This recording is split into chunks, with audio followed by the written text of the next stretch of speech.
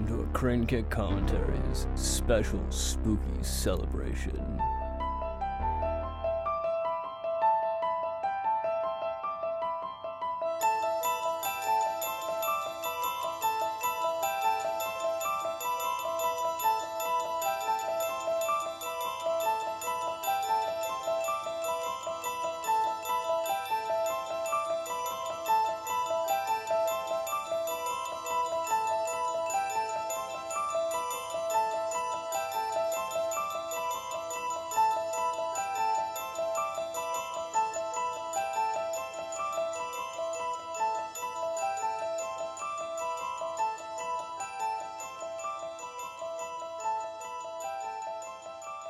Well, welcome to Crane Kick Commentaries. Welcome to a special spooky episode. Spooky episode.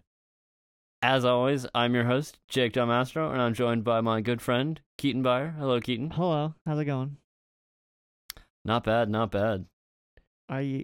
So would you like to explain the spookiness and what we're doing here if you didn't recognize what that song was? Yeah, well, if you didn't recognize that song, if you thought perhaps it was a John Carpenter song, then you would be, that'd be fine, because I think John Carpenter took some inspiration from that material a little bit. Yeah, maybe. But, that's not what we're talking about. We're talking about a film that is called The Exorcist. But that's not all we're doing, because we're doing a Halloween special, and as you may have gathered from that amazing intro that Jake performed for us live off the floor, that we're gonna do sort of a special three-week Exorcist extravaganza here, where we're gonna cover we're gonna cover Exorcist 1, 2, and 3. Exactly. So now I realize there are technically other Exorcist movies, but I think there's October will be over by then, so we're sticking with the 3. Yeah, we're gonna do one a week until October's over. So that's the plan. Yeah. I think there's 5 and a TV show. Right. If you really, but we won't be talking about that. Well, we might talk about it a little bit. Yeah, and I think they're actually making one just... now too that's coming out soon. Oh yeah. I'm not 100% sure about that, but anyway, right. That's not what we're talking about. It's tangentially related. It is. We'll probably get to that at the end of the 3rd episode, which will be the closest one to Halloween. Yeah. But so today though, we're starting with the first one. And from what I gather, it all goes downhill from here. Yeah, I think so. I think this is the best one. So I mean, like, it'll be and because this is, this is a kind of a we're going for a trilogy, even though, as you said, it's not actually a trilogy. But that's what we're doing. And I'm sure, I think actually several people just don't consider anything except the first one really worth watching. Yeah. I think that's also true. But we'll get into all of that after today. Because as of right now, I don't think I've even seen the second one. No. So, well, I can't tell you whether or not you've seen it. You can tell me. I don't think I have. Right. So okay. Well, you're in for a treat, because from what I hear, it's legendarily bad. Well, sick. So there you go. But anyway, we'll get to all that. So the point is, we're gonna do sort of a glancing blow of each one. So yes. Without further ado, do you want to give us kind of a summary of what happens in this first Exorcist film? So I would be giving you a summary, only I did it last week. Oh, God. What does that mean? What are you trying to say? I'm saying you should do it. I'll help you out if you forget anything. Okay, let's see. So, okay. So you've got... How does it even start? Okay, so it starts in Iraq. You've got... Kind of. There's like one short scene before that, but yeah. I don't remember the short scene before that. Let me just double check what happens. Yeah, okay. So there's one short scene right before the Iraq thing where you have just shows a shot of, I guess, the streets of DC, and then I guess it shows a statue of the Virgin Mary. Oh, I don't even remember that. But yeah, right, okay. And then we're in Iraq. So basically, yeah, it starts in Iraq. So it starts with the titular exorcist. Yes. We don't know that. We don't know he's an exorcist yet. Yeah, it's true. We don't know that that's who it is, but that's who it is. And he's in Iraq. And I think they might do this. It's just they say it's Iraq, right? It's not pretending to be somewhere else. I don't actually know. They might say it's Iran, but I think they do say it's Iraq. Anyway. Okay, so here it says it says there they're supposed to be in Iraq. Wait, which cut do you have? I think it's the original. You have the theatrical cut? Wait, we gotta figure this out. Do you have the theatrical cut or the director's cut? Because I incidentally, not purposefully, ended up watching the director's cut. I believe this is the theatrical cut. It says Northern Iraq. Okay, there we go. Northern Iraq. But yeah, I believe that I watched the it did say director's cut, so I believe that. Well, otherwise it's the original one. Well, I'll cut this. Also, how long is the director's cut? A tiny bit longer. Okay. Like how much longer? I'd say like 7 minutes. Okay. 7 to 10 minutes longer. Indeterminate whether or not I watched that version. You don't remember the crab walk? When she walks down the stairs? You don't remember that? How could you not remember that? I don't know. Maybe I don't know. Google it. Google what? Images Exorcist crab walk. Did you know vaguely when it happens in the movie? Because I could just... It's just after they find out that what's his name is dead. Oh, yeah, this spider walk is in here. Spider walk, there it is. Okay. So you watched the director's cut. I did watch the director's cut, yeah. Sweet. Okay. That was not intentional. I actually intended to watch the theatrical cut. I didn't realize. I just watched one. I only like to watch the director's cut if it's like pretty obvious that the theatrical cut has been fucked with. Yeah, I agree. But yeah, I don't like it if, say, like 20 years later the director comes and recuts it the way he thought it should have been, you know what I mean? Yeah. The way that he thinks now it should have been. I want to see the way he thought then that it should have been. Yeah. Sorry, not he, them, whoever it was, right? In this case, he, but... Yeah. But yeah, anyway. I want to, like, I always like seeing, like, I think that the thing you're watching should be representative of what the director wanted then. Yeah. Because movies are kind of like a time capsule, you know what I mean? Yeah, totally. I agree. Yeah. But yeah, so it wasn't intentional, but as far as I know, there's not that many differences between the director's cut and the... No, there's two major differences. So, I will start this summary that we're about to do by telling you that we both watched the director's cut, it seems. So... Yes. That is includes two specific things that are not included in the theatrical cut that we will get to. Okay. So it starts in Iraq, as I mentioned earlier. We're in Iraq with the titular exorcist, but we don't know that that's what he is.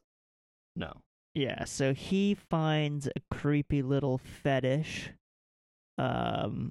And did you just say a figurine? No, I'm gonna call it, because nobody knows what a fucking fetish is. No, Tintin knows what a fetish is. Also, that sounds like another word. It is another word. It's a homonym. I know. So just say figurine. Everybody knows what that is. You've done this before. So he finds a fetish. He finds a figurine that resembles some sort of creature. I don't really know exactly. And then there's this weird artistic sequence where he wanders through the desert, and he doesn't look good. He looks bad. Yeah, he's sweating. Yeah. He looks not good. So there's that. So then we cut to after that happens, and he has this kind of moment with a weird statue. We cut to where is it? Georgetown. We cut to Washington, D.C. Georgetown is the name of the university. Although I think that's funny because you could say that Washington is Georgetown because it's named after George Washington, right? Oh well, I guess I just said Georgetown because that's what the title card says, and Right. it's Yeah. Georgetown. It's the historic neighborhood and commercial entertainment district located in Northwest Washington D.C. So Okay. they're in Georgetown. Okay. So you've got All right. Let's move along. you got a famous actress whose name eludes me. Her last name is McNeil. And she has a daughter, and she lives with, I guess it's her like secretary or assistant or maid or something. I don't really know. At first, I thought it was an older daughter, but it's not. It's some other lady. Anyway, she's in a film, which is directed by one of her good friends, who's a drunk guy. Basically, there's just a lot of exposition here. We meet her daughter. We see that her daughter's a normal 12-year-old girl. And then we see that she buys a Ouija board, or she finds a Ouija board somewhere, and some weird shit happens with the Ouija board. That, like, some early creepy stuff with, like, the what do you call the tool that you use to direct on the Ouija board? What is that called? It's got a name. I have no fucking clue. Is it called a Ouija? No. Called something. Anyway, it goes. I won't be able to help you there. I'm sorry. It goes like flying towards something, and so that's your first, like, hint that something weird's going on. And then she starts talking about how she, like, this weird entity speaks to her through the Ouija board, but her mom thinks she's like just joking around, but I don't think she's joking around, man. Basically, yeah, at this point shit just starts. She's just the 12-year-old starts kind of acting progressively weirder and weirder. So they get, like, doctors involved, and this part of the film is, like, nightmarish if you have a medical phobia. Because it's like, yeah, well, there's that whole part where they actually show, like, them doing that procedure where they let me. Yeah, they do extremely. When we'll talk about it slightly more, but it's called an angiography. There you go, with, like, the neck thing, the neck vessel. Yeah, the thing that they, like, poke, like, this thing in her neck. Yeah, really weird. It's really unpleasant to watch, especially if you have a needle or medical phobia of any kind. Yeah. So then they do all these fucking happens. tests, all these extravagant tests, because, McNeil's this famous actress, and she can afford all this because it's America. Well, also they can't figure out what's wrong with her. Well, yeah, and they can't figure out what's happening. She's just acting stranger and stranger, and it's progressive. It starts off, like, not harmless, but, like, not necessarily dangerous, but it starts to cross the line eventually, and things are getting a little bit messed up. So then one night she comes home to find that the window's been left open, and it's really cold in there, and she can see her breath, and she's like, "Oh my goodness, what's going on?" So she closes the window and she comes downstairs, and then another guy shows up and is like, "Your friend, the director." Yeah, he's dead. He died. He fell out onto the stairs. Of your window. Yeah, he fell out of your window. How did you not know that he was dead? Yeah. So that happened. I will say that that's actually a very dangerous setup that they have. Yeah, it's super dangerous for a young kid to have a window that you can just fall out of like that. Yeah, and then it goes down further. Yeah. After that stair thing, yeah. Exactly. If you don't know what we're talking about, just, like, it's a really famous location in the movie, the stairs. The staircase, yeah. They look very dangerous. They do. They are dangerous, as we... It's like, somebody should do something about those. Somebody should do something about those stairs. Two people died. But they haven't. I feel like I recently saw somebody taking a picture at those stairs. Well, actually, I think they're a landmark now. You can't do anything to them. Right. So maybe they're at least, like, marked. They're probably not actually that dangerous. They look very dangerous, but they look a bit rickety. Yeah. Where are we at? So this girl's going nuts, right? And they can't figure what's wrong, and then some guy dies. Yeah, then some guy dies, and then now the law is involved. Johnny Law gets involved. Yeah. But meanwhile, there's been all this stuff with the priest. Oh yeah, well meanwhile we have this whole side story that we don't really know what's going on, where there's this kind of dark priest / psychiatrist. Yeah, there's guy. this dark, handsome priest who's like got a poor mother who should be in a nursing home of some kind, but isn't because she doesn't want to go. And they don't have any money, so they can't put her in like a nice home, so she'd have to go to a bad one. He ends up having to send her to a bad home, and it's really bad. And he goes and he visits it, and it's really horrifying. And she is really sad, and she's upset with him. And then she dies there, and he's really upset about it, and his faith in God is shaken because he's a priest, but yet his mom died in this horrible place, so he's having this really horrible... He's having a crisis of faith. Exactly. But he's also a psychiatrist at the Georgetown University. Okay, so now we jump back to the McNeil family and her team of like doctors and psychiatrists. I find it really like bizarre that the guy was like, no, we should exhaust every possible test before we even consider using a psychiatrist. Oh yeah, well it's the 70s. I know it's back when a psychiatrist was taboo, right? Yeah, it's like, we should poke her full of more holes before we even consider. Yeah, like let's put her through these like extremely like invasive medical tests. Yeah, before we even consider psychiatry. Yeah. So this massive team of doctors and psychiatrists that she eventually turns to, I think she says like over 100 or something. She may have been exaggerating, but there was at least like 20 people in that room, 25 people in that room. They say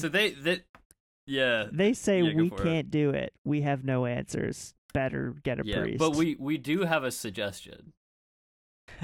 And we think you should take your daughter to an exorcist. Not that we actually believe that does anything. No. That'll work, but maybe psychologically, because she believes in that she's possessed by a demon, medical that it'll science work. Has failed. Yeah, gotta bring him to an exorcist. That's the point they're trying to make. Is that science can't solve the problem. Yeah. So, but that's true. That's a real thing, What? It has helped people apparently. Oh well, yeah. I mean, we don't know why, but it has. Yeah. It's like a placebo almost. Anyway, so they're like, maybe you should get a priest. And at first she's kind of resistant, but then she's like, okay, fine, I'll get a priest. Well, because these doctors are fucking useless. Yeah, because nothing's working, and she's getting worse and worse and worse, and it's getting really gross and creepy. So I don't know why she decides to go to see Father Karras. Why him specifically? Well, she just had seen him out of the corner of her eye, and he just kind of had a vibe. But she had like that priest friend that she knew. Why didn't she ask him? He's too nice. He doesn't seem like the exorcist. He's not the kind of guy who knows about exorcisms. Yeah, exactly. And she probably also doesn't want it. She doesn't want to keep it. She doesn't want it to be like a family friend. And she kind of assumed that he had blabbed about it too. Right. Okay. But anyway, I don't know why. But she goes to him. Oh yeah, well there's that horrific scene. That's probably like why this film was.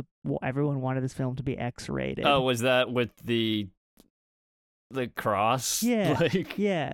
In the book, it's described as masturbation. In the film, no, it does not look like that in this film. I'd call it stabbing. Yes, and there was blood too. Yeah, and the sound that it made was extremely unpleasant. Yeah. Yeah, that's horrifying, that whole scene. That scene is not a pleasant one. Anyway, that if you've seen the film, you know the one we're referring to. If you haven't seen the film, yeah, good, enjoy that. Yeah. So that incident where she gets all that blood on her face, she's like, okay, I better get a priest. Yeah. So then she goes to Karis, and Yeah. and then so Karis is like, no, it's probably not a demon. It's probably not. I'm a fucking psychiatrist, you know? Even, like, what is he saying? Like, yeah, we don't even believe in exorcisms for the most part anymore. Like, Yeah, that's a medieval thing. yeah, it's like, We don't. There's none of that going on here. but eventually, I guess he sees her, and he's convinced that there is no, Well, you know. even after there's a couple of things, because he does the like fake holy water thing, and even like, Oh yeah. Well, because he wants to like rule out all the possibilities, right? yeah, he wants to like make sure that she's possessed because this is serious right. So business. yeah, he puts fake holy water on the girl, and she reacts screams. to it. She's like, it's burning, right? But he's like, that wasn't even real holy water. There's no way this is a real demon. No way it's a real demon, even though it like knew about his mom, even though the girl didn't know about his mom. So Yeah, exactly. there's that. Who knows, man? There's that.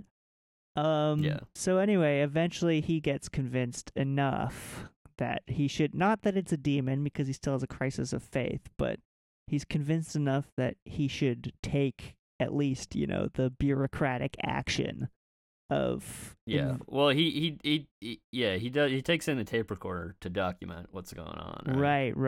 That's what is what convinces him. He takes in a tape recorder and records the creepy lower demonic voice. And she speaks backwards. Exactly, yeah, and then he takes it back. And they find out with the tape recorder, yeah. Yeah, she takes it back. So, interesting thing. I was watching the movie and I was like, where have I seen that tape recorder before? And I realized it's because I own that tape recorder that was used in The Exorcist. Like, really? It's the same one? No, it's not the same one, but it's like the exact same type of tape recorder. Hilarious. Like the same model and everything. That's not a good omen. Yeah. Speaking of horror films, speaking of spooky season films. Maybe it's a haunted tape recorder. It must be a haunted tape recorder.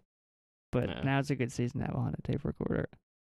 It is. What were we talking about? Yeah, so they get the Exorcist. Yeah, so he gets the evidence, and then he goes to see the cardinal, I guess. Yeah, so then the Catholic bigwigs are like talking about what they should do about it. And I guess they're like, okay, I guess we got to do an exorcism. Exactly. Yeah, we guess it's. And then they're like, but like, are you sure you want to do it yourself, Karis? Well, they're like, well, he's not even in the room at this point. They're just like, Karis, Karis is too inexperienced. Yeah. We need somebody who knows what they're doing. We need somebody who's done it before. Which is good that they got this other guy, because Karis would have been fucked if he had tried to do it by himself. Yeah. He wouldn't even known, like, the power of Christ compels you, man. He wouldn't even know to say that shit. Yeah, he would have been fucked. He would have been totally, absolutely fucked. So, yeah. So they call in, what's his name? Father Merrin. Father Merrin. So they call in the Exorcist. The Exorcist arrives. And he's all stoic and badass. And then he sits down, and Father Karras is like, don't you want to know the backstory, Father? And Father Merrin is like, why? Yeah. Which is such a badass line. We should, yeah, it is. But we should explain that Father Merrin had previously apparently done an exorcism in Africa, which apparently did not go. Well, it was apparently quite the slog. Yeah, it took like 2 months or something, or 2 weeks or whatever. Yeah, exactly. It took a long time, and it was not a good. But they say that it almost killed him. Yeah, it was not a good situation. So yeah, so he's returned. So then they come in to go do the exorcism, and it's the same guy from the beginning. If you didn't gather that. Yeah, he's the guy that was in Iraq. Yeah, so he's there, and they start exercising. Yeah, and start lifting some weights, Yeah, they get on the treadmill. Anyway, so yeah. And it's pretty brutal. Yeah. And there's a lot of vomit. A lot of like various like thrashings, and there's a lot of what was absurdly obscene profanity at the time, but like what is barely, R-rated in. Well, I mean, it's worse when a 12-year-old is saying it, though. Yeah, I mean, like, I feel like it's still shocking to hear a 12-year-old talk like that. But it wasn't the 12-year-old, which is the thing. It's just like a heavily made up 12-year-old. So at that point, it's so demonic, like it's so removed from the 12-year-old that it's almost not. To me, it wasn't even like remotely shocking.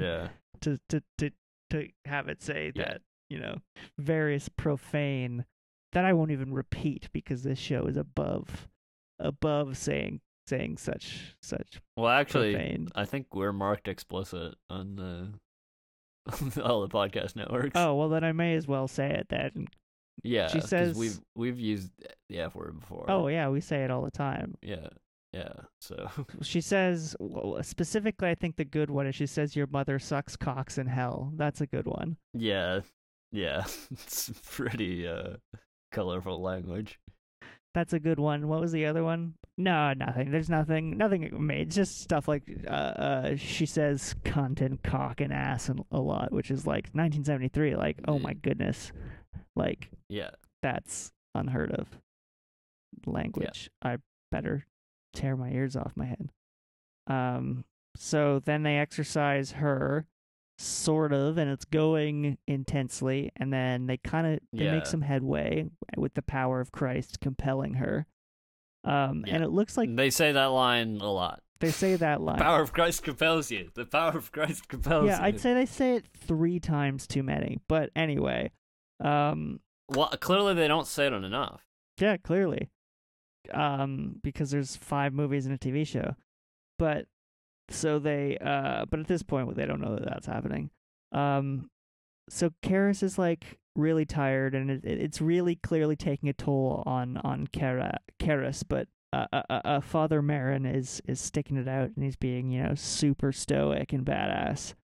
Well, yeah, because the demon like pretends to be Karis' dead mother. Yeah, and it's doing a good job of like getting in his head. Yeah, and then he tells him to go wait outside. Yeah, well, he tells him to like go just like take a breather, like give me a second, which I thought was foolish, but he's a pro. He's a pro. So don't leave somebody alone in a room with a demon. Never leave someone alone in a room with a demon. So he leaves him alone in the room with a demon, and then when he comes back, he's dead. He's just lying on the floor dead. Yeah, and then Karis tries to administer CPR to no avail. Yeah, quote unquote CPR, rather violently. Yeah. I mean, I know that you're supposed to do it aggressively, but I think that might be pushing the envelope slightly. But anyway, so at this point, it gets pretty intense. The fully possessed Reagan at this point gets into a... So, okay, wait, is it Reagan or is it Regan? I don't know. Because it's R-E-G-A-N. I would, if you switched the R to an M, I would say Megan. So I would say Reagan. Yeah. Okay, let's go with that. But that's my logic. Yeah. It isn't necessarily sound logic, but... Well, who knows? So she at this point is full on brawling with Father Karis, and they really get into it. And then he beats the 12-year-old. He's like punching her in the face, because I think he gets a little bit carried away. Yeah.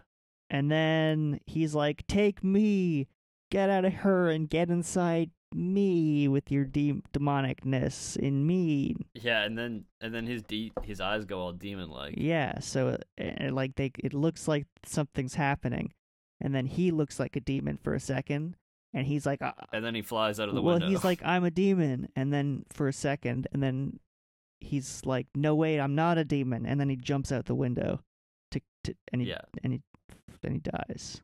Falls down those stairs. Yeah. Really brutal. Yeah, and they show him falling down the stairs, and it's really brutal and hardcore. Yeah, and then he's down at the bottom of the stairs and covered in blood. Yeah. But then the people get to him really quickly because I guess he's on like a pretty, a busy thoroughfare.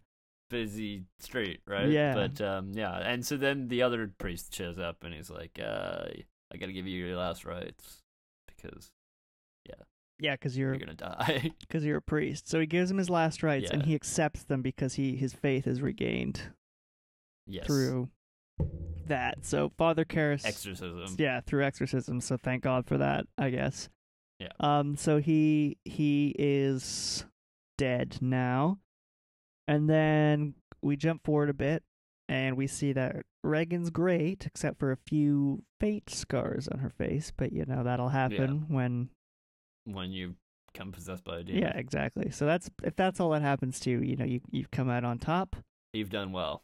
Exactly. So she they're moving, I think. So well, yeah, because I guess the director of the film is dead now, so I guess that's done. Yeah, the film's over. I guess so the no reason for them to be here. The actress mother is like, well, I don't need to be in this city anymore. Yeah, let's get out of here. So they go back to Hollywood, presumably. Yeah. The priest comes to see them off and is like, see you later. So we should probably say which one this is, because the other two are dead. There's this other third one who is just kind of around. This is like the priest. This is Father Karras' best friend, who is also a priest, who is also kind of friendly. He is the guy who introduced Father Karras to the family. Yeah. So he comes to say goodbye to them. He's the guy who read Father Karras' last rites. So he's like, deeply entwined with the whole story. So he comes by, and Regan is like deeply moved by the fact that he's a priest, even though she has no recollection of being possessed. But she's like subconsciously moved by his holiness. And then they drive off into the distance, and they're gone. Right. And then the priest is like, sees the police officer, who we didn't really talk about. So is this the director's cut? Yeah. So this part is apparently only in the director's cut. Yeah, so that's how the theatrical cut ends, and then in the director's cut, there's one extra scene where the priest and the police officer meet up and start talking about films, movies, and then go off and become friends. Yeah. Oh, yeah. They're gonna go have lunch. That's what they're doing. Yeah. So I don't really know why the director. Yeah, I don't know why that's in there. I don't know why that was like the one thing that he was like, I needed to add this back. Yeah, the director was like, this is absolutely necessary that we put this in the film. Yeah. But there it is. That's in the film. I don't know. It's in the film. So there you go.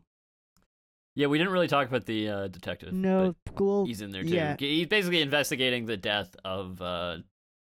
Yeah, we briefly mentioned when Johnny Law Burke got involved. Yeah. He's Johnny Law, and he's kind of just fluttering around. Yeah, asking questions. And he's a big fan of the actress. That's basically his biggest. That's exactly. So there you go. There's your summary. Okay, I think you covered most of it. Yeah, it wasn't the most sleek of the summaries, but all the information's there. So, should we get into some basic facts about this movie? Yes. Yes, we shall. Such as who directed and wrote and what it's all fucking about. See, there's our explicit right there. I earned it right there. Yeah. So this is actually kind of interesting, because this movie is an adaptation of a novel, right? Yes. However, the writer of the novel also produced and wrote the screenplay. Yes. Which is kind of strange. Which is kind of cool, but it's like an interesting thing just because it's strange, but it's not strange for him, if you know what I mean. Right, yeah. I don't know if this is the only film or the first film that he wrote the book and then produced, But prior to It's definitely not the only film. well, exactly. Because we'll talk about it later in the Exorcist series. Well, yeah. Well, even so, prior to this, he had already written like 5 books, and Right, he had yeah. also written like 5 screenplays. But Yeah, and the book was successful too, right? yeah, the book was really successful. Yeah. But we'll talk about that a little bit more later on. But yeah, so the director is it Friedkin? William Friedkin? I think it's Friedkin. I would assume it's Friedkin. So he's the director. And did we mention the other guy's name? William Peter Blatty? Oh my god. Yeah, William Peter Blatty. It's Blatty. William Peter Blatty is the director and producer. Sorry, writer and producer. Yeah. There's 2 Williams. It's confusing. Yeah. But yeah. So those are your basic facts. Do you have some initial thoughts to share with me? I mean, there's more basic facts, but we'll kind of uncover them all as we go through. Those are the first, just the ones I want. Yeah. So, I think that this is a very disturbing movie. Yeah. Oh, really? Yeah, I think that they definitely Hot take. have a lot of scenes in there which are very uncomfortable to watch. Yeah. What makes you more physically uncomfortable, this film or The Fly?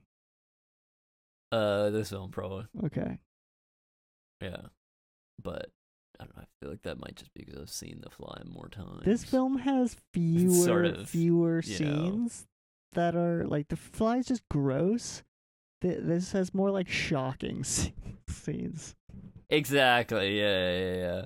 But like, what was I gonna say?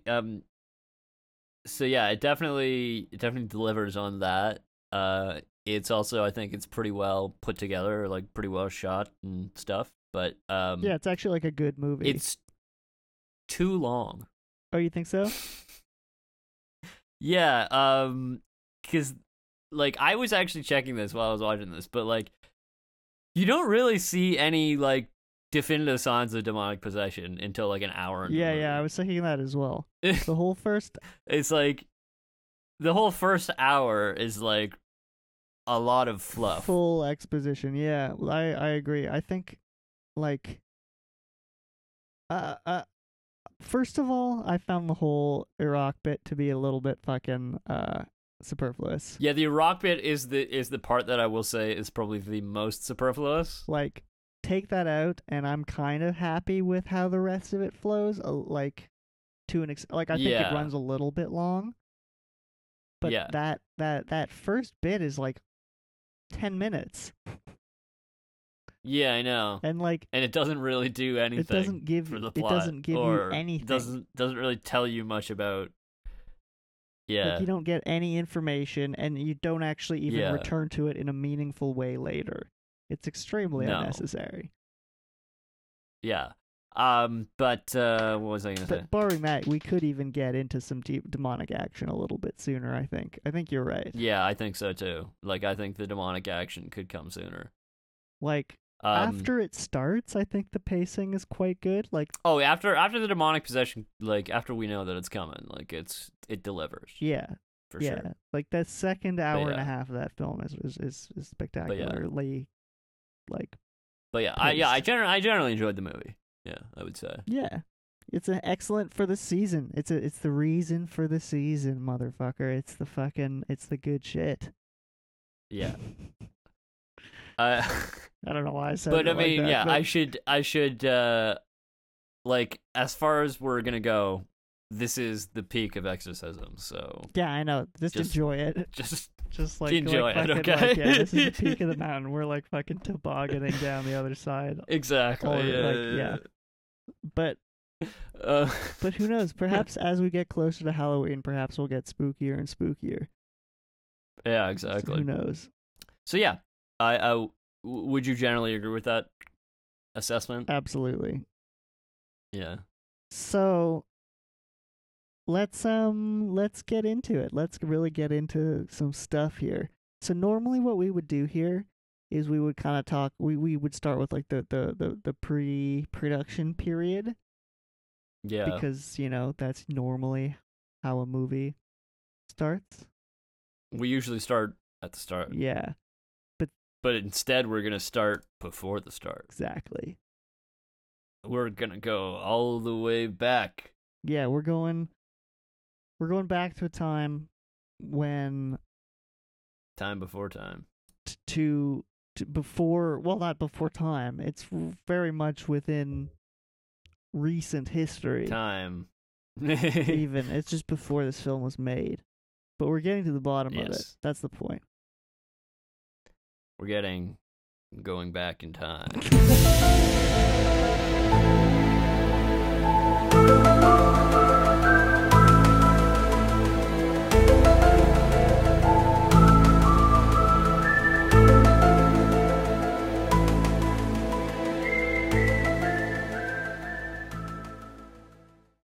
Fuck yeah. So, this is weird. What time is this? It's truth time, motherfuckers. It's truth time. Yeah. I'm sorry I called you a motherfuckers. I meant to call just Jake a motherfucker, and then I added the S. And that kind of meant that I was addressing the audience. And I felt kind of bad about it. But this is the truth. Do you want to introduce what the truth is, and then... Yeah, so this is where we usually find some real life thing tangentially involved in this movie, and we get to the bottom of it. We get to the bottom of it, and we investigate some shit. And this is an exciting one because it's both true and spooky. And... Well, true. Well, details of it are true. Right.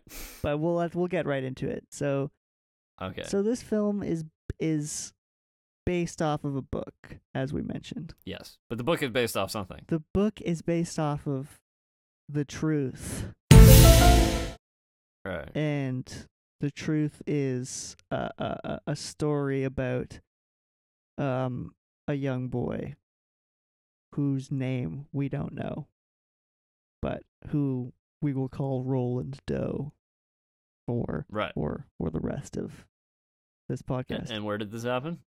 So just before we go any further, just this is most of where I got this is from an interview with a guy named Troy Taylor, who is the author of a book called The Devil Came to St. Louis, which is a book all about this, what we're talking about here.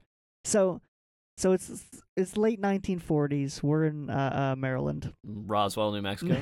I fucking wish that 1947, Roswell, New Mexico. Imagine if we could connect this. Okay. To Roswell. No, we're not talking about that. Imagine what we could do with that.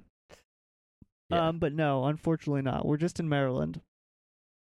Okay. So basically, there's a lot of unverified legend to this story.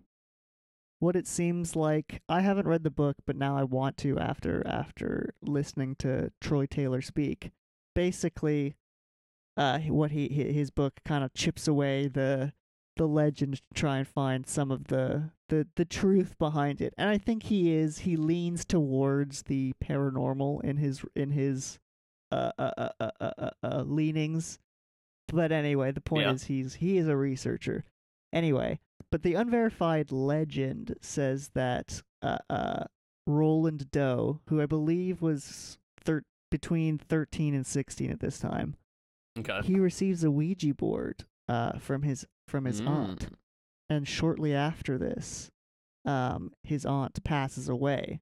And does pass away mean thrown out of a third-story window?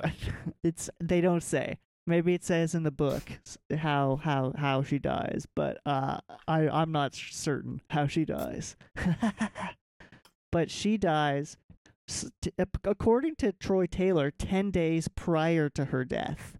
The family begins experiencing some mild paranormal disturbances. So okay, we talk about like moving objects. Yeah, yeah. It starts with moving objects, scratching, just little sounds, just things not where you remember putting them, just mild stuff. So the family, they blame rats initially.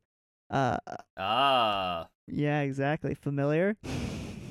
Yeah, it is. Might have happened in this film, but the exterminator can't find any rats. So the family's like, what is going on with these escalating paranormal behavior. Furniture's starting to kind of shake around and shit. So they consult their Lutheran priest. Right. And this Lutheran priest. So there's two stories about this Lutheran priest. He either plays kind of a small role or a fairly large one. In the small role, he says it's a haunting, and the haunting seems to be caused by Roland. Interesting.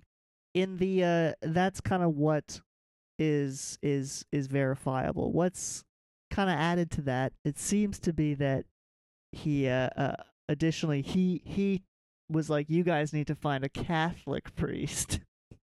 Okay, that seems like an odd thing for him to say. Yeah, and then on top of that, he allegedly leaked the story to the press. So like early on, he's kind of like, why the press had any inkling as to what was going on with this story. What was going on, yeah. But anyway, so to test this theory, to see that like, okay, is Roland the cause? And then also like, let's give him a fresh start. They moved to St. Louis from Maryland. Right. Just to see if the paranormal, the spooky behavior continues. They want to see if it's the house. Yeah, is it the house? Is it Roland? What's going on? But either way, like if it's not spooky, if it's just Roland, if he just needs a fresh start, he gets a fresh start. Let's do it. Right. Yeah. But shit gets worse. Shit gets much, much worse. Roland starts having seizures. He starts going into quote trances. Basically just starts having like psychotic episodes. And like apparently marks starting appearing on his body. And according to the family, the word Louis appeared on his body because I guess they went to St. Louis. I don't know. That's kind of strange, but whether or not the Lutheran priest told them to do it, they get in touch with some Catholic priests. Right. And several exorcisms are performed. Several. So the first one didn't cut it. Exactly. Like, it seems like it took a while. One of the priests involved alleged that during one of the exorcisms, Roland was able to free himself from a restraint and stab the priest with a bed spring. Jeez. Though this has been criticized. There's a lot of criticism out there. Well, I'm sure not all of this information is necessarily the most reliable. Yeah, exactly. It's all like just people like usually a while after the fact being like, yeah, I was there, this is what I saw. We don't even know what the kid's name was. No, it's completely unverifiable. Well, Troy Taylor apparently spoke to the actual kid involved. Right. But obviously he didn't give away his name. How does he know he was even a real kid? Well, there is a paper trail because the Catholic Church does keep track of these things. Oh, right. I guess they probably do have a list of all the exorcisms. It is technically official. Like, this isn't like it's not like just a bunch of like. This isn't some ragtag operation. Like, I mean, it is, but it's a ragtag operation that's like, the Catholic Church is like, yeah, fucking do it. Right. So anyway, according to some, it took up to 5 people to hold him down during these exorcisms. Witnesses said shit that he spit mucus across the room. The bed was shaking. Someone said they saw the bed lift off the ground. A nurse from the facility where the final exorcism took place swore that she saw Roland lift several inches off the bed, like in the Ghostbusters. Also in this film, but Yeah, well, it was more than a couple inches in this movie. Yeah, it was more than a couple inches. Yeah. And then that's like in his 80s. That's when Troy Taylor spoke to him.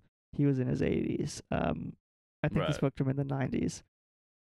Right, so probably not the best memory. Yeah, Roland from when he was 13 or whatever. Roland claimed to not have any recollection of the exorcism itself. Oh, okay. So yeah, wasn't that convenient? Yeah. So this is where the truth kind of merges into the production. I'm not exactly sure when these exorcisms took place. but in 1949, It was sometime in the 1940s. sometime in the late 1940s, yeah. While all this alien stuff was happening in Roswell. Exactly. The more important occult activity. Is that really a cult? Yeah, I think cult just means like hidden, right? Occult means just like hidden. So I think aliens technically count as. Let's just find out. Are aliens a cult? I wouldn't call that a They're cult. fringe. It's fringe. They're definitely both fringe. Yeah. Are aliens occult? Aliens, UFOs, and the occult.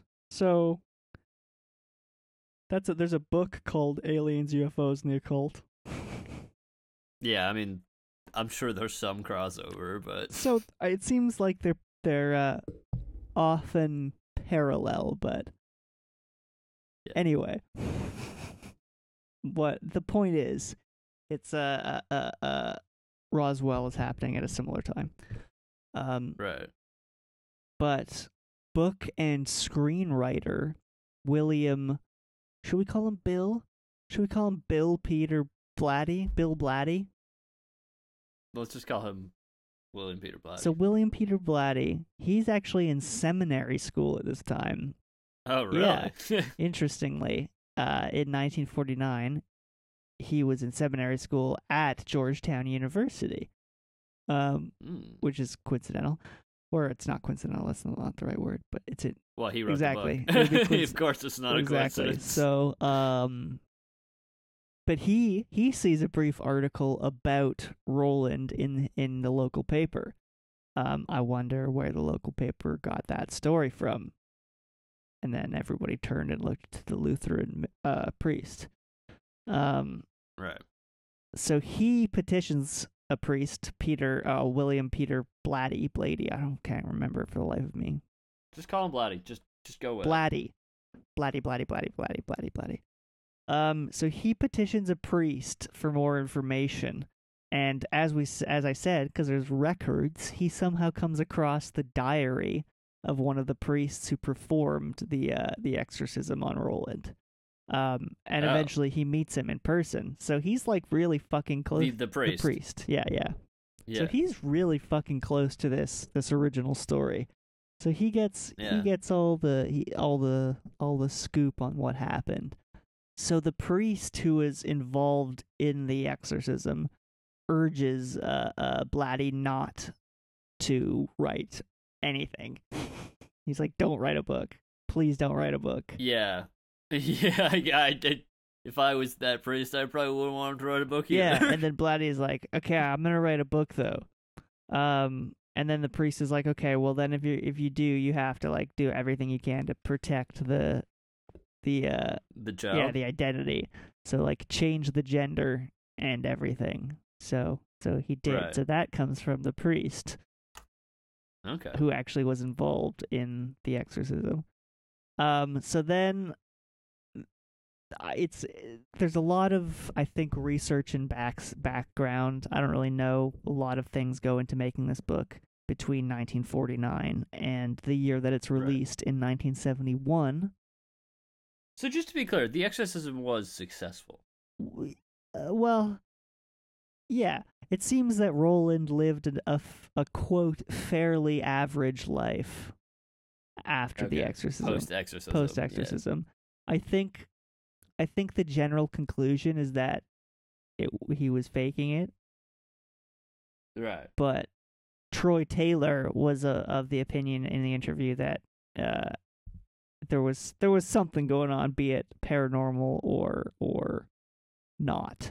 It was alien, exactly. I don't know. Could be fucking aliens. Who knows? He was being what's the word?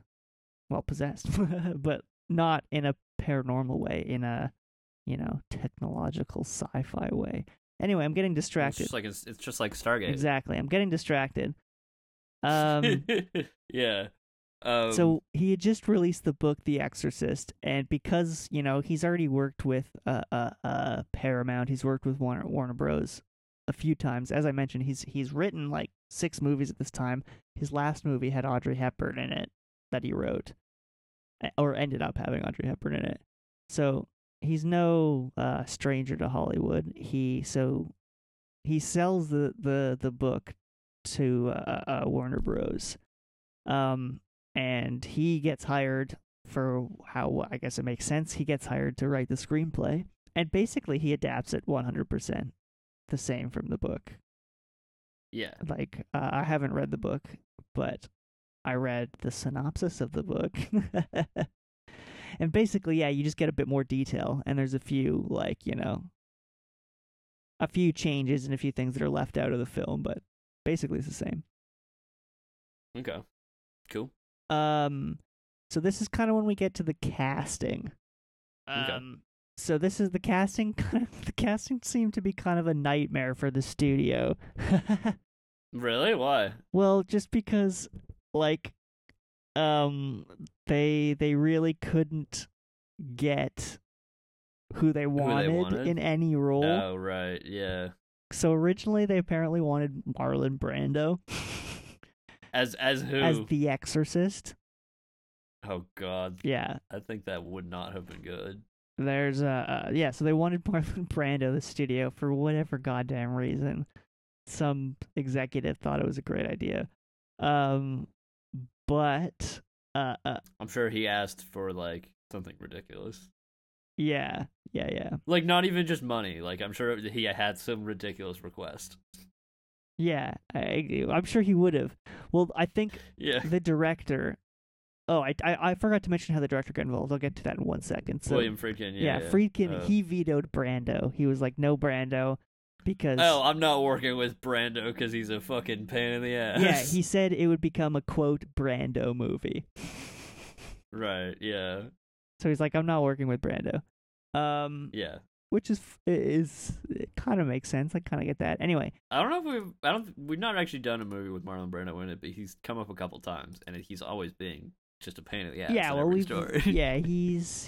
we've talked about Hollywood enough that he's gonna come up, and I think almost every story about him is about him either being difficult or like actually a dick. Yeah. But yeah, so how Friedkin got involved is I think they asked a bunch of different directors, and I think one of the directors they asked was even our good friend Stanley Kubrick. Oh yeah. Who? So yeah, but I believe a lot of them, like pretty much everybody, turned it down, right? Except for Friedkin, who was like at the bottom of the list. Basically, that's basically what happened.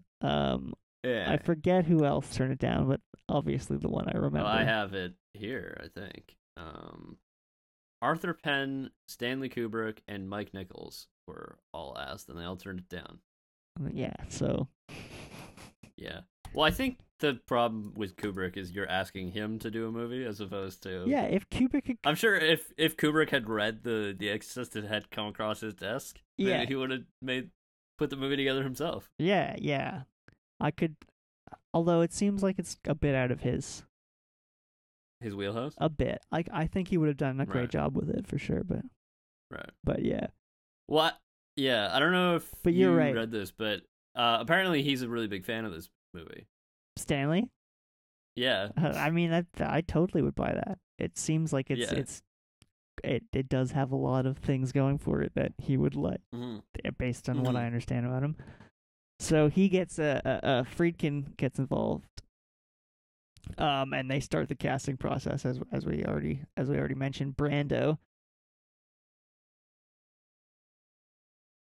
So eventually they settle on who was it? There's a famous historian who the character of Father Merrin is kind of like loosely based off of. Oh yeah. Gerald Lancaster Harding. Right, Gerald Lancaster Harding. So he was what? Oh yeah, right. He was an archaeologist. Yeah. And he was like a super famous archaeologist in like, the golden age of Indiana Jones. swashbuckling You type mean the of early 20th century? yeah, like swashbuckling archaeology. Yeah. That's his wheelhouse. Anyway, the character is like based loosely off of him. So they were looking at a picture of this guy, and I think it was a producer was like, oh, well, why don't you cast Max von Sydow? Is that how you pronounce it? I think it's Sydow. Sydow, Max von Sydow, because he vaguely looks like him, and he does look a lot like him. Yeah. So that's how they cast him. I just want to like kind of touch on Max von Sydow here for a minute, but like in this movie, I find it interesting. Max von Sydow, R.I.P. by the way. Yeah. Last year, but yeah. he's supposed to be really old in this movie. Yeah, he's supposed to be. But yet he continued acting basically up until his death, like 40 something years later. Well, he was only 44 in this movie. Really? Was he? Yeah, he's playing a 74-year-old, but he was only 44. Wow, well, I guess they did some pretty good makeup. Actually. Yeah, well, now that I think about it, it is so weird though, that because they did apparently his makeup was really like lauded, like everyone said it was really good, but like yeah, I thought it was clearly obvious that he was wearing a lot of makeup, but I didn't realize. Well, no, it was clearly obvious that he was wearing a lot of makeup, but the thing is, I thought it was what just meant... I find interesting is that the aged version of him looks like what the actual aged version of him looks like. Yeah, that's true. They actually did a pretty good... Which is usually not what happens. But I mean, obviously it's a really hard thing to tell how somebody's going to turn out when they age, right? Yeah, exactly. They did a pretty good job. But somehow they made it such that he aged, the way that he actually aged. Yeah, yeah. For Father Karras, Jack Nicholson oh yeah, was apparently supposed to play him, but I don't think that would have been good. No, I agree. I don't think that would have been good. But then they hired Stacy Keach, who I'm not familiar with, but was quite famous at the time, apparently. Okay. Like, it was a big name. So they hired him by Blatty. But then the director, Friedkin, he goes to see a play by a playwright named Jason Miller. Oh, okay. And the play was called That Championship Season. And it's like the talk of the... Was it about boxing or something? Or I don't know what it was about. It won the Pulitzer. Oh, it's about basketball. There you go. So he goes to see this play, and then he sees the director of the play, and yeah, he gives him a copy of the novel, and then basically later on he calls him up and he's like, I have to be in this movie, like let me be in your movie, even though he's never acted, he's just a playwright. Really? Yeah.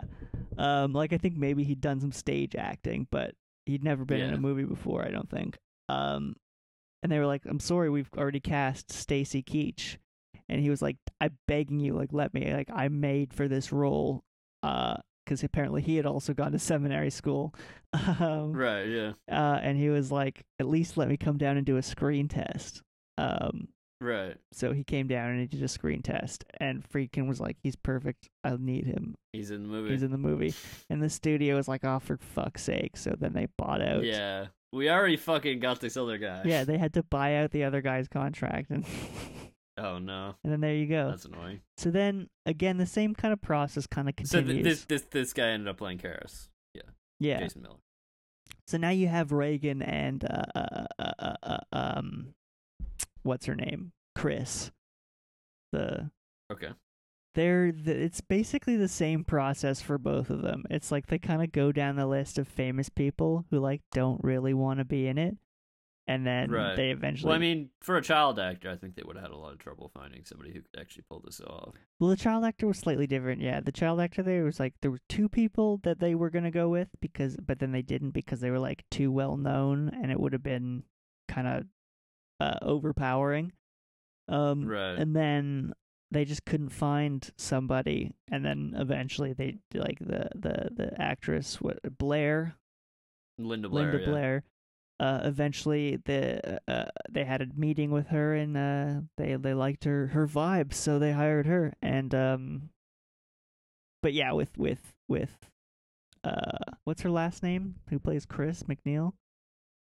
Burstyn, Ellen Burstyn. I guess Burstyn. Yeah. So she was supposed to be Audrey Hepburn, I believe. Oh, really? Yeah, but who? How am I not surprised that it wasn't Audrey Hepburn? Yeah. Oh well, apparently Audrey Hepburn was interested, but she wanted the movie to be shot in Rome. Oh, really? Yeah. Yeah. And they were considering it, but moving production to Rome obviously would have been a bit more expensive, and then everybody shooting the movie would have spoken Italian. And that would have been a bit difficult for all the non-Italian people already involved. Right. So they were like, we're not doing Italy, so can't be Audrey Hepburn. So they eventually, as I said, settled on Ellen Burstyn, who also, I think that's what's interesting though, because she also really connected with the role. She was like, I have to be this character, so it's a similar thing. So they didn't do it in Italy. They did it in America. Apparently. Wait, okay. So basically, they approached Jane Fonda about this role as well, right? Yeah. Yeah. So apparently, when she was after having read it, I guess she said, "Why would anybody want to make this piece of capitalist rip-off bullshit?" So, yeah, not really sure what she means by that. Not really sure what that means in regards to this. Well, like, what is? Yeah, Jane Fonda was having an interesting time at that time. Yeah, she was going to People's Temple meetings and shit at that time, so you know. What's People's Temple? Jim Jones. Okay, I'm not gonna probably need to be informed on this right now. You don't know Jim Jones? No, I don't. Okay, well. Yeah, Google it later. Yeah. So that's those two. I think that's all the casting that really matters. So we can move on at this point, kind of to the production of the film. And this is where we have kind of some of the fun shit. Yeah. Like I should say so. I had to include this first bit just because it comes up so often. They What is that? Whenever you shoot somewhere hot. It's hot. It's hot, and it's a struggle to shoot there. Yeah. So yeah, they actually shot in That's why y'all should come up and shoot everything in Canada. Exactly. Which is actually what happens a lot. It is, yeah. So I don't know why they decided to actually go to Iraq to shoot this superfluous scene. They wasted a lot of money on this. Because it was like a whole extra thing, and they had like a whole different crew. Yeah, and then they had like a whole archaeological dig thing, and they shot at the ancient site of Hatra for real. They were there at these like ruins. It was like maybe because the director thought it would be a fun thing to do. I guess. Or was Blatty also really on board? I'm not sure. I guess Blatty put it in the script, so yeah. But you know, the director kept it in the script. So anyway, the point is, it was like got up to 54 degrees. While they were shooting it, which is not pleasant. 54 degrees Celsius for any that's too much. Canadian listeners. Well, any American listeners specifically. It's basically just American listeners. Who else?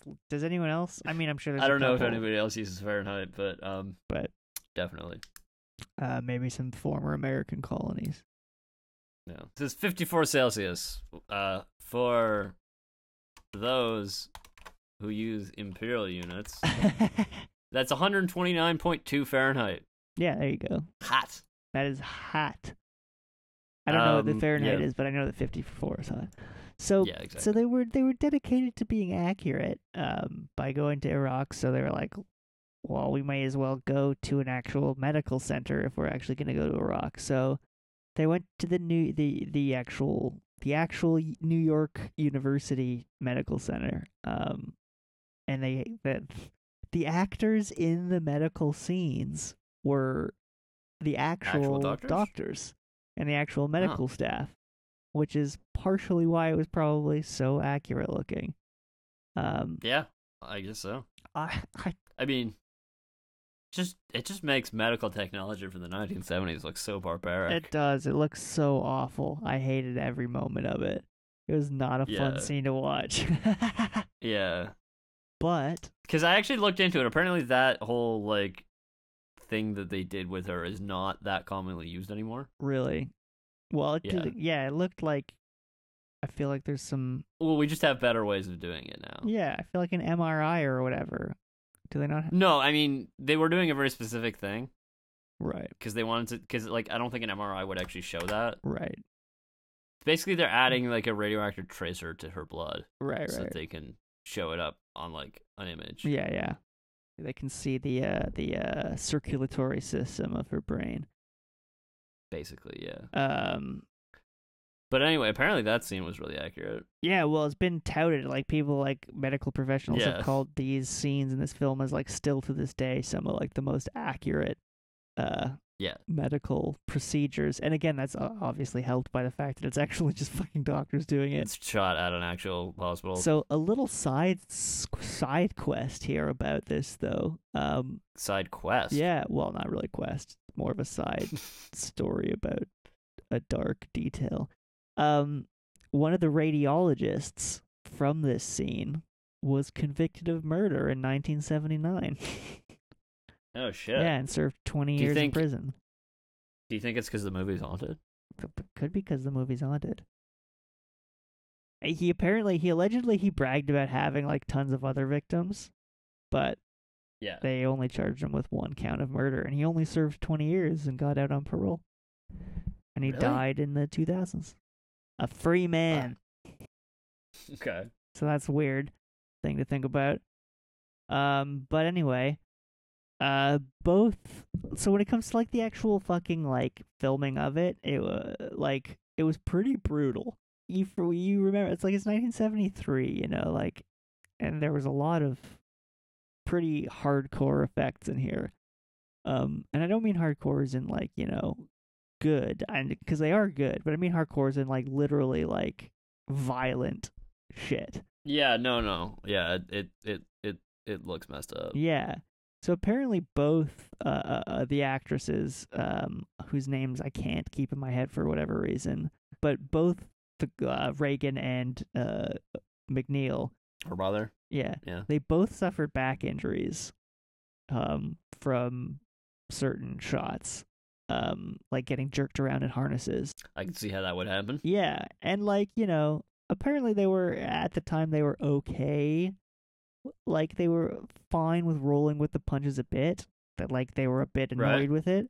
But I think they were annoyed about the fact that in the final cut, some of their genuine cries of pain were put into the film. Oh, right. Which I think they weren't particularly pleased with, which I can understand. It's like, fuck you, I'm not acting. You just hurt me and put it into a movie. That feels, I would feel like a bit exploited for sure. But anyway. I mean, I can see it the other way too, where I would be like, I went through all of that and you didn't even put it in the movie? Oh, totally. I could see you being like that too. So, yeah. No, it's all perspective. It's all perspective. The point is consent, you know? Yeah, I know. But specifically the scene, I think it's the crucifix scene, that scene. Where the scene, because she slaps her across the face and she goes flying, right? Right. The scene where that scene where she goes flying, apparently that she like hurt her back and like bruised her tailbone. Ouch. And like they actually used it in the film. That scene is her. So her mother. Yeah. She actually gets quite hurt in that scene. Jeez. Yeah. Well, it looks painful. Yeah, exactly. It's not a fun scene for anyone, apparently. Is that actually like the 12-year-old slapping her? No. Is that actually Linda Blair slapping her? No. Okay. It's not. There is an actress. Because I was thinking, like, I don't think she would have had the kind of strength to do that. No. At the time. There was a stand-in right. for Linda Blair for I think I forget how it was worded, but it was like this particularly profane and scenes that were not appropriate for her. So I think they were talking about the crucifix scene. So they had a stand-in for those those specific scenes. Yeah, those could have been traumatizing for a child. Yeah, and I assume she wasn't allowed to go see the film. Yeah. Well, technically, it was R-rated, right? Yeah. Well, you're allowed to see it if accompanied by an adult. Yeah, and I think that scene is why a lot of people were upset that it wasn't X-rated. Yeah. I mean, I think this movie, I think R rating is the right rating for this movie. I don't think it should have been rated any lower than that. Any lower would have been. But correct. I don't necessarily think that it should be X-rated. No, I think R is fine. Yeah. But no lower than that. No, any lower and you've made a huge fucking mistake. Yeah, exactly. The point is, what is the point? What the fuck were we talking about? Oh yeah, them getting injured using a stand-in. Yeah, because she couldn't. Yeah. And the woman who was the stand-in actually was also played like the like subliminal faces, not actually subliminal, but the like, you know. Oh, the faces that kind of flash on screen. Yeah. That was the same actress. Okay. So I have a feeling that like if those were on screen for more than just a flash, it would look not good. Agreed. It would look very bad. Yeah. It would look very bad. So apparently Friedkin was a bit of a menace, as you can kind of. Yeah. What do you mean by a menace? Well, I think it was described as like harkening back to the old school style of directors, and I think they were specifically talking about Hitchcock. Oh, okay, right. So specifically, in order to get a good, I did forget to mention this, but I'll get right to it. Sorry. In order to get a good solemn reading of the last rites scene, the guy who played O'Malley, the guy who played that priest was a guy named O'Malley, and that guy was an actual priest, an actual Catholic priest. So in order to get him in the zone, he's a good actor, by the way, for being a priest. For being a priest, yeah, he does a great job. Yeah. But perhaps the reason we get such a great performance out of him is because Friedkin slapped him across the face as hard as he could just before the shot. Yeah, and apparently I can see that not going down well. And apparently not only that, before he slapped him, he was like, no, you can trust me. Like, trust me. Like, he tried to prove that he could trust. So he didn't see it coming. Yeah, he slapped him in the face. And apparently some of the Catholic members of the crew were a little bit offended that the director of the film slapped a priest. Yeah. Well, I mean, I think slapping one of your actors in general is kind of not above board. I would be offended if someone just slapped an actor, yeah. But yeah, no, that's definitely an extra level to it. Yeah, I guess if you're Catholic, it's a bit offensive to have a priest slapped. Yeah. My first thought is I would love to slap a priest, but a bad one. Okay. I knew that would just fall dead, and I said it anyway. That's on me. Anyway, the allegedly, it goes on. Allegedly, Friedkin shot blanks into the air without warning, just to put people on edge. He failed to alert Miller, Jason Miller, I think his name was. I forget his first name already. They failed to alert him that the vomit scene, that it was going to hit him in the face. He told him it was just going to hit him in the chest. Incidentally, it was pea soup. that the vomit was made out of.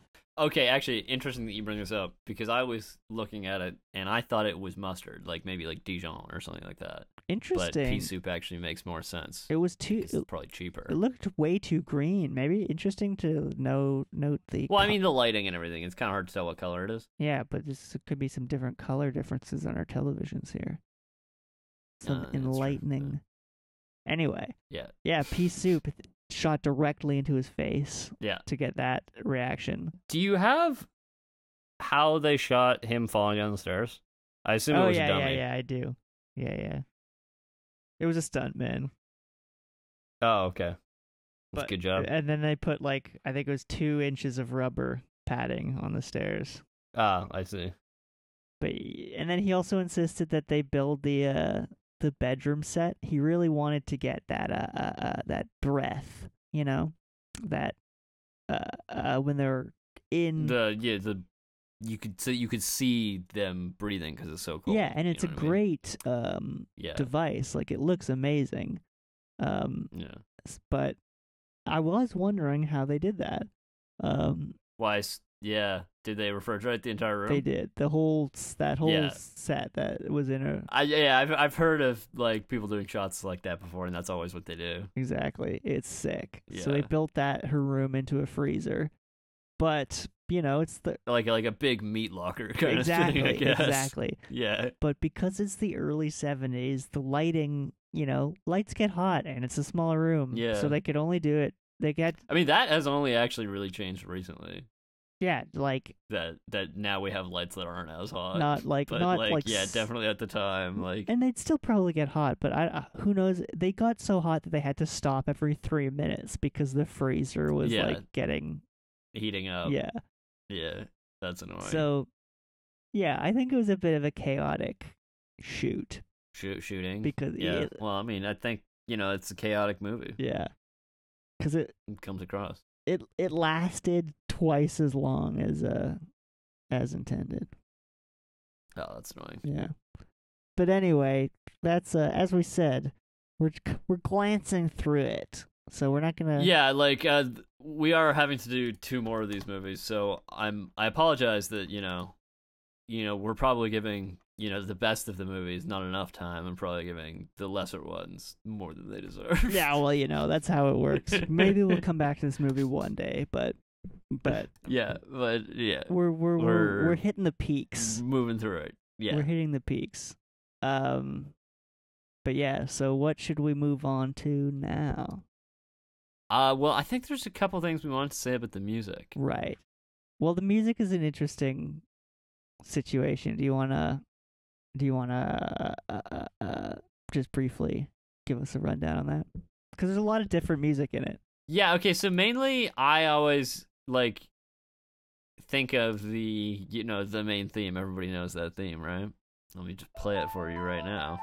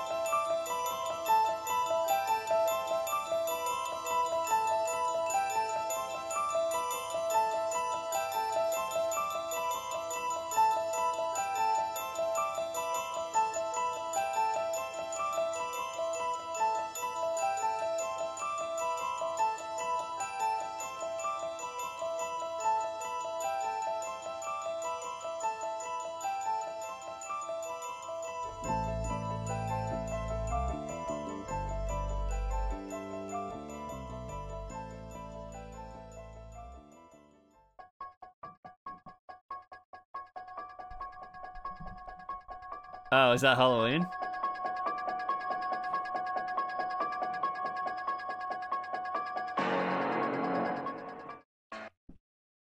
Yeah, very similar to in mine. Yeah, I can never. I mean, they're both in a weird time signature, right? Anyway, but what was I gonna say? So that's actually that movie. That music was not written for this movie. No.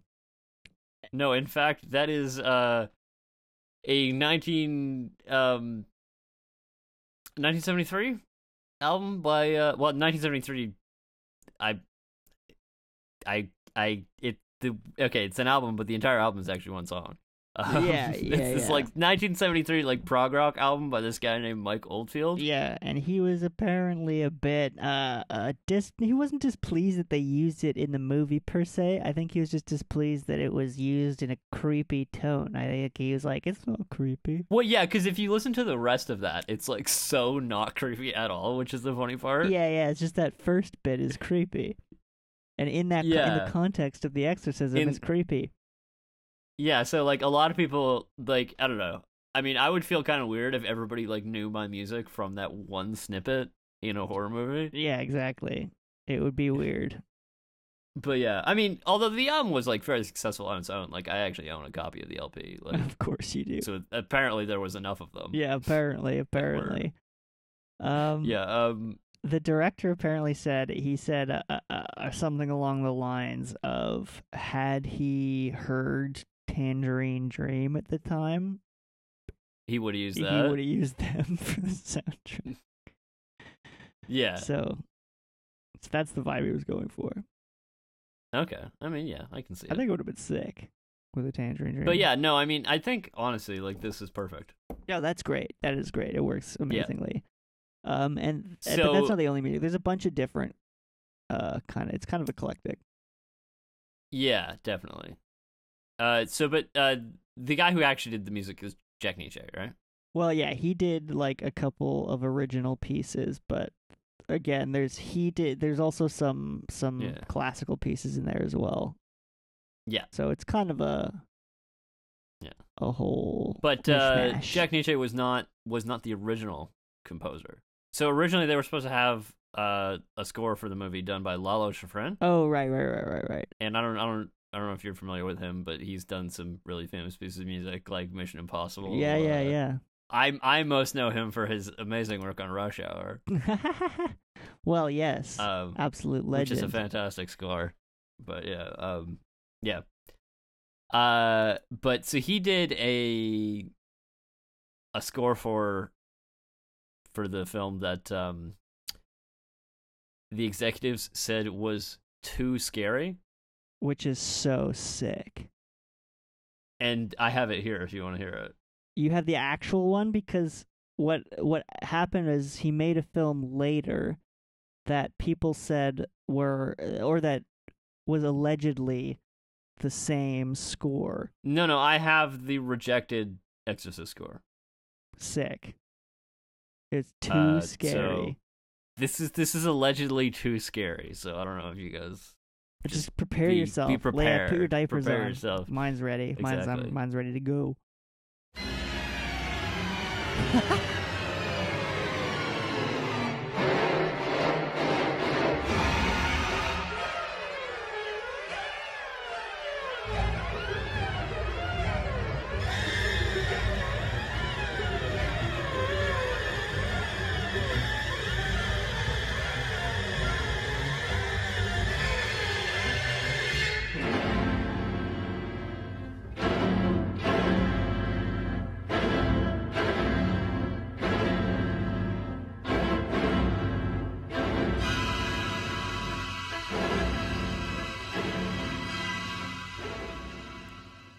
Yeah, so that's a taste. I get it.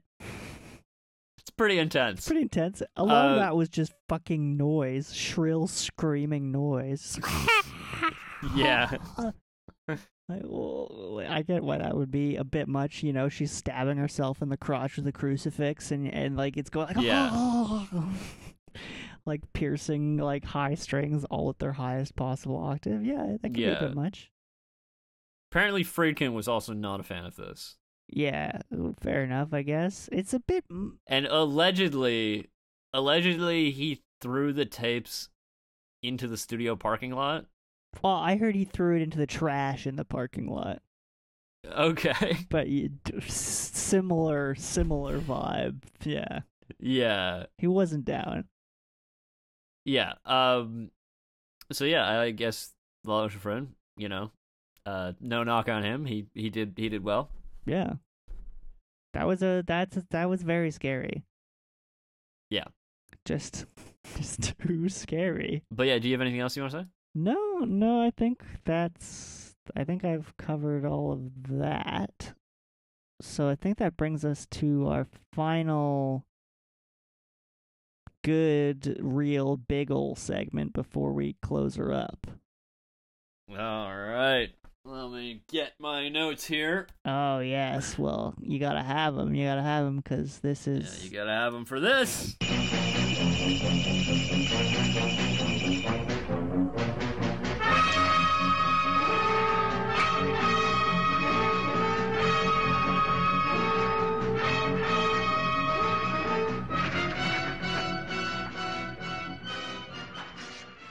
Now, talk about scary music. That's like Fight to the Death music. Yeah, it's definitely Fight to Death music. All right. So we have... This is 6 Degrees of Star Trek. Welcome. Where we try to find the connections between this film and Star Trek. And usually we do it. Well, usually you do it. Always you do it. Well, we're going to do it, okay? We're going to get it done here. Fuck yeah, right. So, now this can be any, like, this is like if an actor is in Star Trek and in this, that is a 1 degree connection. Right. Or, you know, if they're in another thing with somebody who's been in Star Trek, then that's 2 steps. And so on and so right? forth down the So on and so forth. list. So this can be any Star Trek sort of screen content, basically. Right. And so we're gonna start with a 1 direct connection. Okay, what is the one direct degree. connection? No, a 1 degree direct connection. Okay. We have 2 direct Oh, connections. sick. Wow, 2 direct connections. Okay, who is it? So firstly, we have Robert Simmons, who in the film plays Dr. Taney. Is he? I assume he's one of the fucking doctors. and he's not an actual wait, doctor. is he the... He's one of the doctors who's not an actual doctor. What do you mean not an actual doctor? Because he's an actor who was in Star Trek. Yes. Yeah, well, right. Actually, is he the main doctor? Is he the main doctor? Yeah.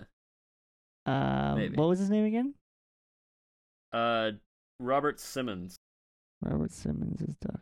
Taney. Okay, because I'm seeing these pictures of him in the movie, but there's 2 doctors in the scene. I don't know which one is that. Well, they all look the fucking same to me. They all have fucking mustaches. Yeah, exactly. He definitely has a mustache. Yeah. Because there's another picture from another film where he has a mustache. Yeah. But I think it is the main doctor guy. Although he was in an episode of Quincy. So that's, you know. That's close. There's some doctoring in that. There's what was I going to say? But what we do care about is that he was in an episode of Star Trek Deep Space Nine as Vedic Porta. The Bajoran. In the episode A Session. Yes, he was a Bajoran. What episode was this? Mankind, the emissary comes to the wormhole, Cisco, yeah, blah, blah, blah. What season is it? It's 4. You found it. Yeah, season 4, season episode 4, right? 17. Episode 16. This says 17. What are you on? I'm not on the best source to be on. Are you on Netflix? No, I'm on Wikipedia. Oh. Okay, well. Sometimes it's confusing, because sometimes things air weird orders. Mm. You know what I mean? Yeah. But, okay. That's our first connection. When does it say the original air date is? 26th, 1996. It's February 26th. That's what it says here, too. Alright, well, no clue. Anyway, yeah, sometimes it's going off DVD ordering, sometimes it's going off, air date. Yeah, right? yeah. I tend to think that air date is what you should use, but sometimes they were aired out of order, so you can't really tell. Well, I would assume the DVD date is the one you should use, just because that's the one that that's how they've curated it. No, sometimes there's low effort DVD releases. They don't really give a shit. You know what I mean? Yeah, that's a good point. Yeah. Okay, so the next guy here is John Mahon, or Mann. I don't know. I guess it's... I think it's Man. unclear to me. Mahon. I think that's just Man. Because that's McMahon, how McMahon is spelled. It is. So, let's call him man. He Yes. was in The Exorcist. He was the language lab director, so I believe he's the guy who's with Father Karras when they're listening to the tape. Right. Yeah. And he's like, this is just English, but backwards. Right. And I thought he was a priest. Well, I mean, he could also be a priest. Okay, go on. He was in an episode of Star Trek. But which episode? In Star Trek Enterprise. Oh no, so I haven't In a seen Mirror it then. Darkly Part 2. He plays Admiral Gardner. Admiral. This is a parallel universe episode. Oh, I love those kinds of episodes. Mirror universe episode, specifically, should I say. Because the mirror universe is a specific parallel universe. Yeah, it's a specific type of parallel universe. Well, no, it's always the same one in Star Trek. Oh. It's always the same mirror universe Gotcha, throughout the gotcha, entire gotcha. series, right?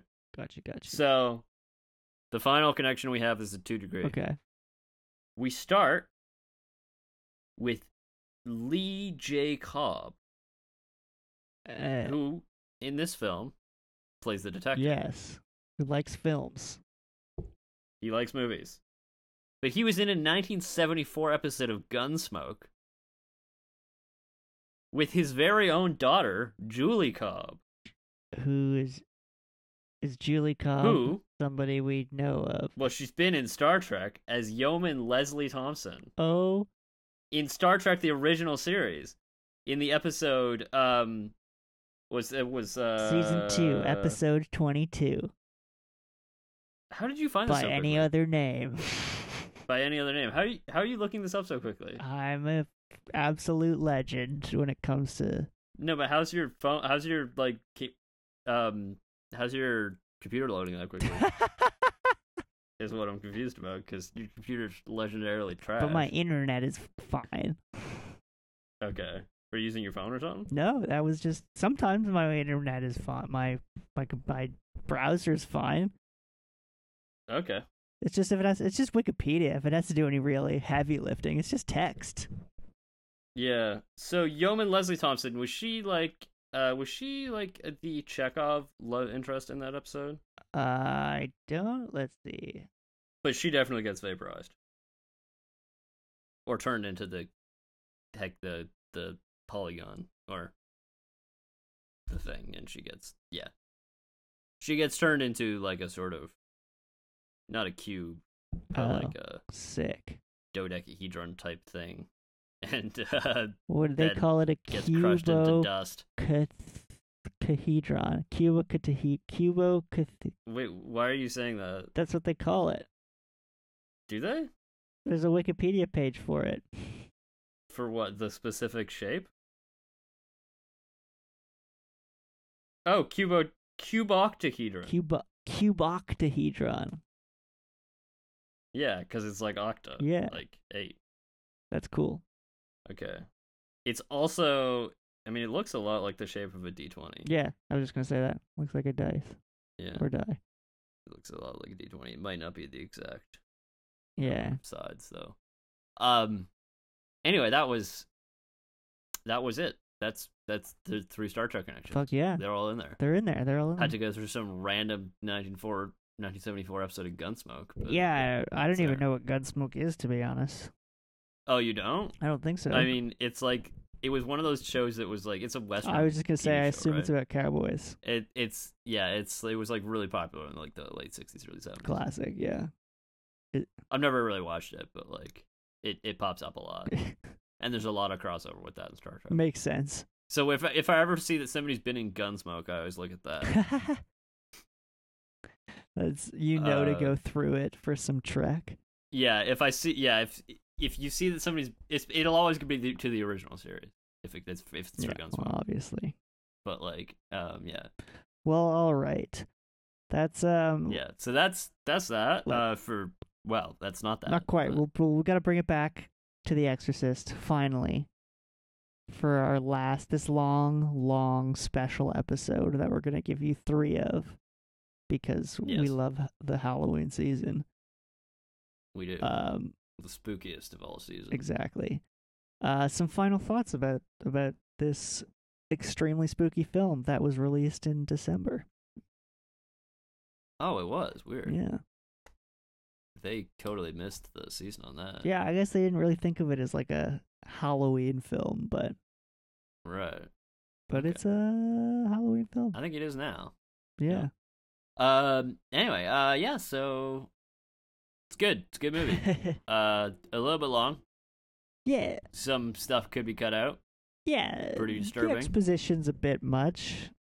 I think there's too much of the priest Karras exposition. I don't think we need as much about him. You don't think we need all that? Well, I don't think we need as much like time spent on it, but I think we need that information. No, yeah, sure. The information should be there, but we don't. But I think it's just like it's kind of not the most efficiently delivered. Yeah, I don't need as many shots of him looking like, like questioningly into the distance. Yeah. Like while he thinks about his faith. Like, yeah, I get it. He's questioning his faith. His like, mother. we could have just had like one scene with his mother and then the scene in the bar where he says he's questioning his faith. Like, that's it. Anyway, it's good. Other than these minor details, it is extremely effective at being a spooky movie, and it is like, it's that movie that like absolutely put horror movies into the actually we should talk about that a little bit, because this movie won an Academy Award for Best Screenplay. Yeah, exactly, which is like unheard of for a spooky movie. Definitely. And is still, other than Get Out. What? Oh yeah, generally, horror movies still don't tend to win. Yeah, it's one same Oscar too. Best Screenplay. I think we may have. It was nominated for a couple other things though. Yeah. Well, so it was nominated for Best Sound. It was the first horror movie to be nominated for Best Picture. Yeah, which is cool. And it was a good movie. So it won Best Sound and Best Adapted Screenplay. Yeah. And I believe what's her name? Oh, so that's not the same Oscar that Get Out won. Oh, Get Out won Adapted Screenplay, didn't it? Or no, it won original. Right. Forgot about that. So yeah, wasn't the same. Yeah. And then the what's her name? Linda Blair was nominated. She grew up to be not a very good actress though, so it's probably good that she didn't win. Yeah, I don't really know much about what she was in. Afterwards. She was in an episode except for The Exorcist 2, which we're going to talk about next later. week. Well, that's a great place to close it off, because apparently she's in The Exorcist 2. We'll be back. We'll be back. We've already peaked, but we'll be back with more. Well, but that's the thing, is we have to. The movie did all the heavy lifting this week. Next week we're gonna have to do the heavy lifting. Exactly. So, and it's just gonna get more and more like that. So it'll be a fun experiment. But yeah, thanks for listening. We will see you next week with more. Okay, wait. So yeah, there will not be a part 2 about The Exorcist Part 1. Oh yes. Sorry, there will not be a part 2 about Exorcist 1, but there will be Exorcist 2. Yes, we will continue this. And Exorcist 3. Yeah, we're continuing this theme, but not the same movie. So it's a series, but not exactly how we normally do it. Exactly. Okay, so with that, I will play us out with some Mike Oldfield. Yeah, sick.